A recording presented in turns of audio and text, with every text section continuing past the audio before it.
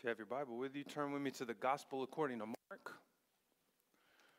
The book of Mark, chapter 4. This morning we will finish chapter 4 and be reading verses 35 to 41. If you're a guest with us, we're working our way through the Gospel of Mark together, thinking about Jesus as our King and what it means to follow him as our King. We are now into this book for 6 months, and today at the end of the service we will have made our way through a quarter of the book. So we've still got plenty more to go, so we welcome you to join us as we watch Jesus as our King. And today we are going to see him as the King of the storm. And with all that in mind, let's read verses 35 to 41. This is the word of the Lord. On that day, when evening had come, he said to them, "Let us go across to the other side." And leaving the crowd, they took him with them in the boat, just as he was, and other boats were with him. And a great windstorm arose, and the waves were breaking into the boats, so that the boat was already filling. But he was in the stern, asleep on the cushion, and they woke him and said to him, "Teacher, do you not care that we are perishing?" And he awoke and rebuked the wind and said to the sea, "Peace, be still." And the wind ceased, and there was a great calm. He said to them, "Why are you so afraid? Have you still no faith?" And they were filled with great fear and said to one another, "Who then is this, that even the wind and the sea obey him?" If there's one idea that I do not have to illustrate or introduce to you this morning, it is fear. Fear, panic, paranoia, conspiracy, alarm, angst, anxiety, worry has spread faster and farther than any virus. Fear is not just a psychological problem. It is not just a sociological problem. Fear, brothers and sisters, is a theological problem. The key to this passage is the disciples' question at the end of the story: who is this?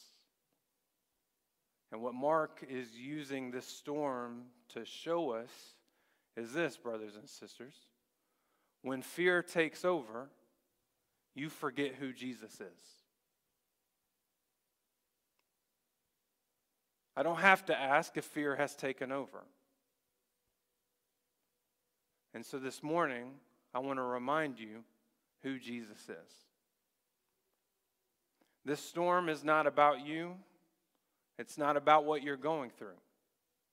This storm is about the King who calms the storm. And so as we walk through this story, I want to answer the disciples' question, who is this? With 4 answers to who is Jesus. The first answer in this story is this: Jesus is the God of creation.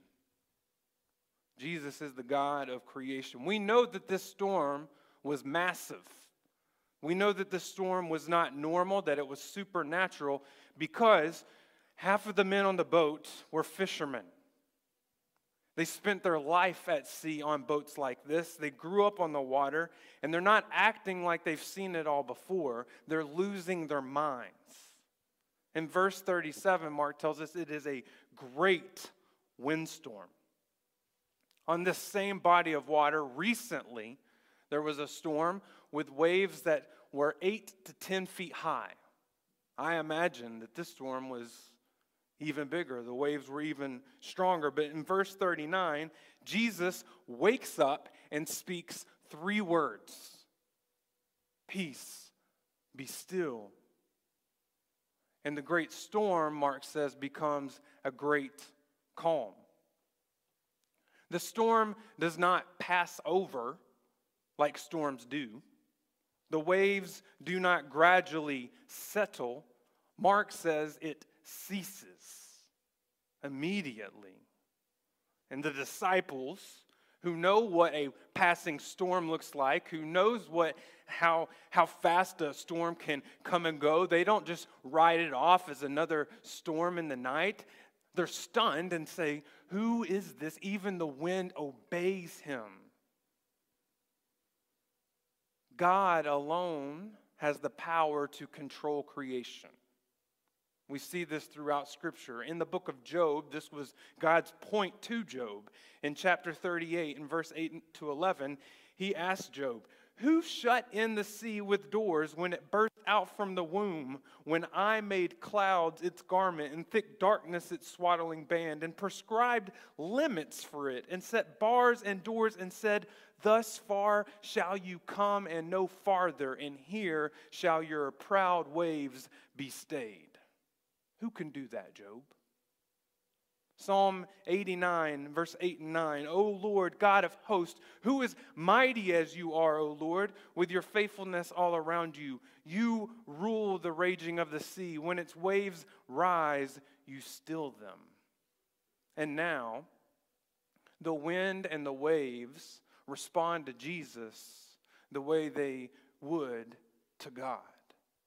Because Jesus is, in fact, the Creator God. John 1:3, "All things were made through him, and without him was not anything made that was made." Colossians 1:16, "For by him all things were created in heaven and on earth, visible and invisible, whether thrones or dominions or rulers or authorities, all things were created through him and for him." Who is Jesus? Jesus is the king of the jungle. Jesus is the master and commander of the sea. Jesus is the Lord of Niagara Falls. Jesus is the God of the Sahara Desert. Jesus reigns over every tornado and earthquake and tsunami and hurricane in the universe. Not a speck of dust floats across the room outside of his authority. Not a drop of rain falls and hits the ground without his permission. Jesus is the God of creation. Who is Jesus? The second answer Mark tells us, Jesus is the man of faith. The only place in the New Testament where we see Jesus asleep is here,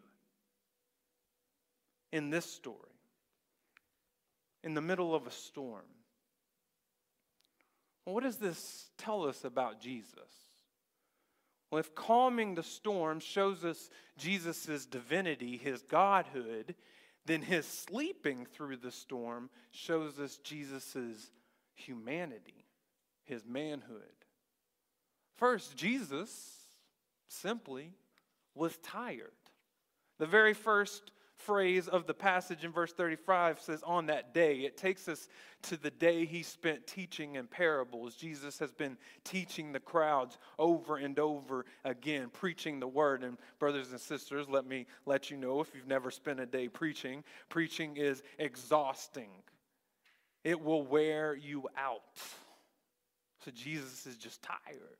But second, when you contrast his sleep with what the disciples are doing, his sleep shows us that Jesus, as a man, trusted God the Father enough to go to sleep. Like the farmer in his parable in this chapter that he told in verse 27, he knows that God will work things out. And so while the disciples are having a panic attack, Jesus can say, like the psalmist in Psalm 4, verse 8, "In peace I will both lie down and sleep, for you alone, O Lord, make me dwell in safety." Jesus, the God of creation, became the man of faith. Now let me ask you, why did he become that man? Why did the God of creation become a man of faith? Well, he tells us in the book of Mark, chapter 10, verse 45, he says, "For even the Son of Man came not to be served, but to serve and to give his life as a ransom for many." Here's this purpose statement. Here's why I've come. And so this gives us a clue at why Jesus did not panic on the boat. He knows beyond a shadow of a doubt he's not dying in the Sea of Galilee. He has another storm to face. He has an appointment at the cross, which leads us to our third answer on who is Jesus. Contrary to the disciples' concern, Jesus is the King who cares. While the storm is still raging, the disciples stumble down the stairs, they barge into the room, they wake Jesus up, and what do they say? "Jesus, do you not even care about us?" They don't see Jesus as the man of faith who trusts God enough to go to sleep. They see Jesus as the friend who has forsaken them. It's his fault the storm has come to them and they're not safe. Can't the one who has healed the sick, can't the one who has cast demons out of people in the synagogue, can't the one who's done all of these things protect his own best friends? What's your problem, Jesus? Notice and think about how familiar this feels. Their fear turns to anger. And they accuse the God who made them. But let's just remember, how much does God care? How much does Jesus care for them? He's the one who called them in the first place, these fishermen, and brought them in and allowed them to be a part of his work. He's the one who's shown them his power over and over again. He's the one who's told them things about God that no one else gets to hear. For everyone else, it's in parables, but they get the secrets of the kingdom. And now they face one little storm, and all of a sudden, Jesus doesn't care about them. Jesus cares so much about them, he goes to the cross. And on the night before he goes to the cross, the night he's betrayed, where do we find his friends? Sleeping. Can't even stay up an hour to pray with a brother who's about to die. How much does Jesus care about them? John 15:13, Jesus says, "Greater love has no one than this, that someone laid down his life for his friends." Brothers and sisters, because of our sin, we faced a greater storm than these guys ever faced. We faced the storm of the wrath of God. But God, the God of creation, became a man to face that storm for us. Isaiah 53 verse 5, "But he was pierced for our transgressions, he was crushed for our iniquities. Upon him was the chastisement that brought us peace," that calmed the winds and the waves of God's wrath. "And with his wounds we are healed." And the good news of the gospel is that on the third day, on Easter Sunday, Jesus rose from the dead. And as the writer of Hebrews tells us, he did it to deliver us from death and the fear of death. Let me ask you, in this season of fear and paranoia, how much does God care for you? Maybe you forgot. It doesn't matter how long you've been in church, how long you've lived the Christian life. You haven't faced a storm of fear like this. And you might not have forgotten like you've forgotten now. But let the word of God speak. 1 John 4:10, "In this is love, not that we have loved God, but that he loved us and sent his Son to be the propitiation for our sins." And friends, if God has brought you here today and you are living in the middle of the storm and you realize that you're living in the middle of the storm without Christ, that there has never been a point where you have turned to him away from your sin and put your trust in what he did on the cross and in his resurrection, and that the wrath of God still looms over your head, and there is no hope. There is a reason to fear. Brothers and sisters, you can have hope and peace from the storm today. If you turn and repent and put your trust in Jesus, he will calm your fears and bring you peace. Do that today.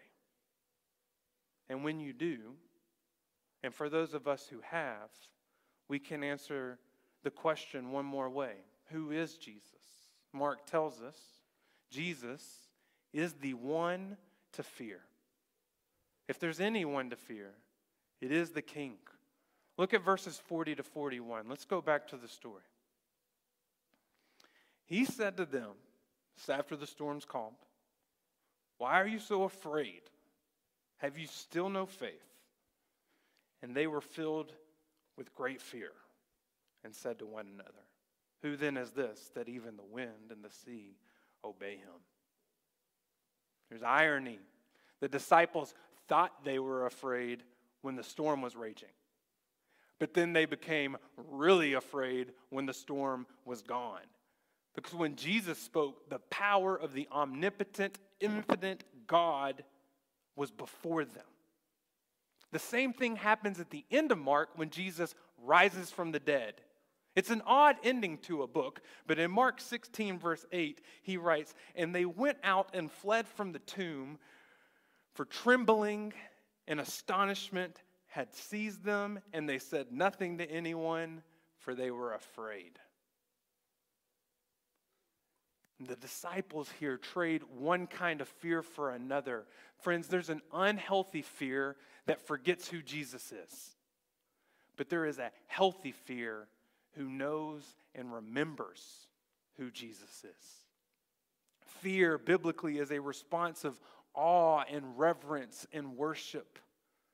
And as weak and sinful, finite, limited creatures, there is nothing more awesome than the power and holiness of Jesus Christ our Lord. That's why Peter writes in 1 Peter 1:17, "If you call on him as Father." Let me just pause right there. Some have taught and have been led to believe that fear is no longer a part of the Christian life. Let me ask you to consider these verses. Do you call on God as your Father? Peter says, "If you call on him as your Father, who judges impartially according to each one's deeds, conduct yourselves with fear throughout the time of your exile."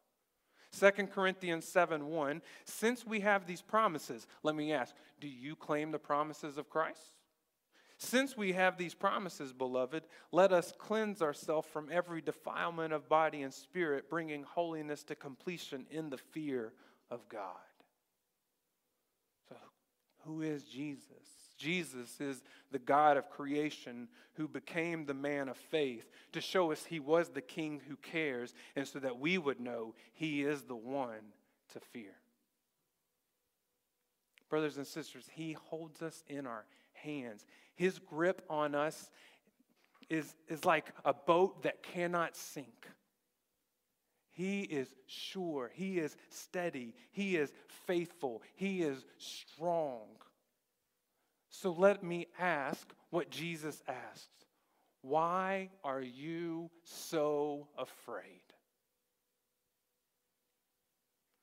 That word, afraid, means to lack confidence. But the Bible does not call us to be confident in ourselves. That's why Psalm 27:1, the psalmist says, "The Lord is my light and my salvation. Whom shall I fear? The Lord is the stronghold of my life. Of whom shall I be afraid?" Think about the thing, whatever it is, that makes you afraid. What is it? Now, some of you right now are tempted to say, "Nothing. Nothing makes me afraid. I'm fearless." You are afraid of being afraid. You're afraid of being seen as weak. You're afraid of not having all the answers. Some of us are afraid to speak in public. Some of us are afraid of being known. Some of us are afraid of being alone. What is it? And I want you to think through what we've learned about Jesus today. And let me ask you another question. When fear takes over, it keeps you from living in faith.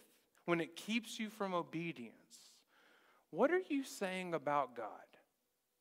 What are you saying about Jesus?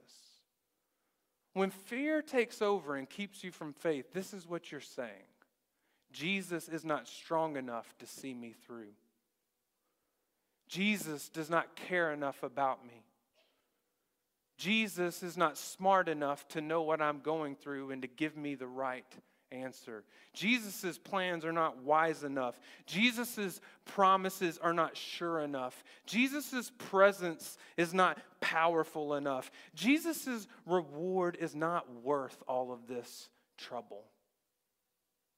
Listen, in your fear, you are saying, God is not God enough for me. But Jesus says in John 14:1, let not your hearts be troubled. Believe in God. Believe also in me. Look past your fear at the God of creation. Look at what Jesus endured as a man to bring you to God. Look to the cross when you wonder if he cares. And then show him the respect he deserves. 2 Timothy chapter 1, verse 7, for God gave us a spirit not of fear, but of power and love and self-control. If you have the Spirit of God in you, where is the love? Where is the power? Friends, whatever it is, a diagnosis, trouble at work, a pandemic, the fear of change, whatever, let the character of God change the way you face the storm. The Bible never promises that you will be protected from the storm. The Bible promises that you will be delivered through it. That's why James says in chapter 1, verse 2-4, count it all joy, my brothers, when you meet trials of various kinds. For you know that the testing of your faith produces steadfastness. And let steadfastness have its full effect, that you may be perfect and complete, lacking in nothing. Some of us have gone through some storms. All of us have gone through some storms. Some of us have gone through some storms very recently. And I know we've struggled through these. And I want to speak to these. Listen, storms do not give us a reason to question God. Storms give us a reason to worship him. Kent Hughes helpfully writes, understand and believe that it is through storms, afflictions, hardships, and challenges that you grow. And so there's a matter of perspective here. Listen, there is a grace in your storm. There is a good in your storm. Without this storm, the disciples never would have seen Jesus the same way. There were other boats at sea going through the storm, but only these brothers on this boat got to see Jesus that way. And in the same way, friends, there is a grace, a thing you do not deserve that you are getting right now in the midst of your storm. God uses storms to show us who he is, to make us more like him, to make us more dependent so that we can worship him.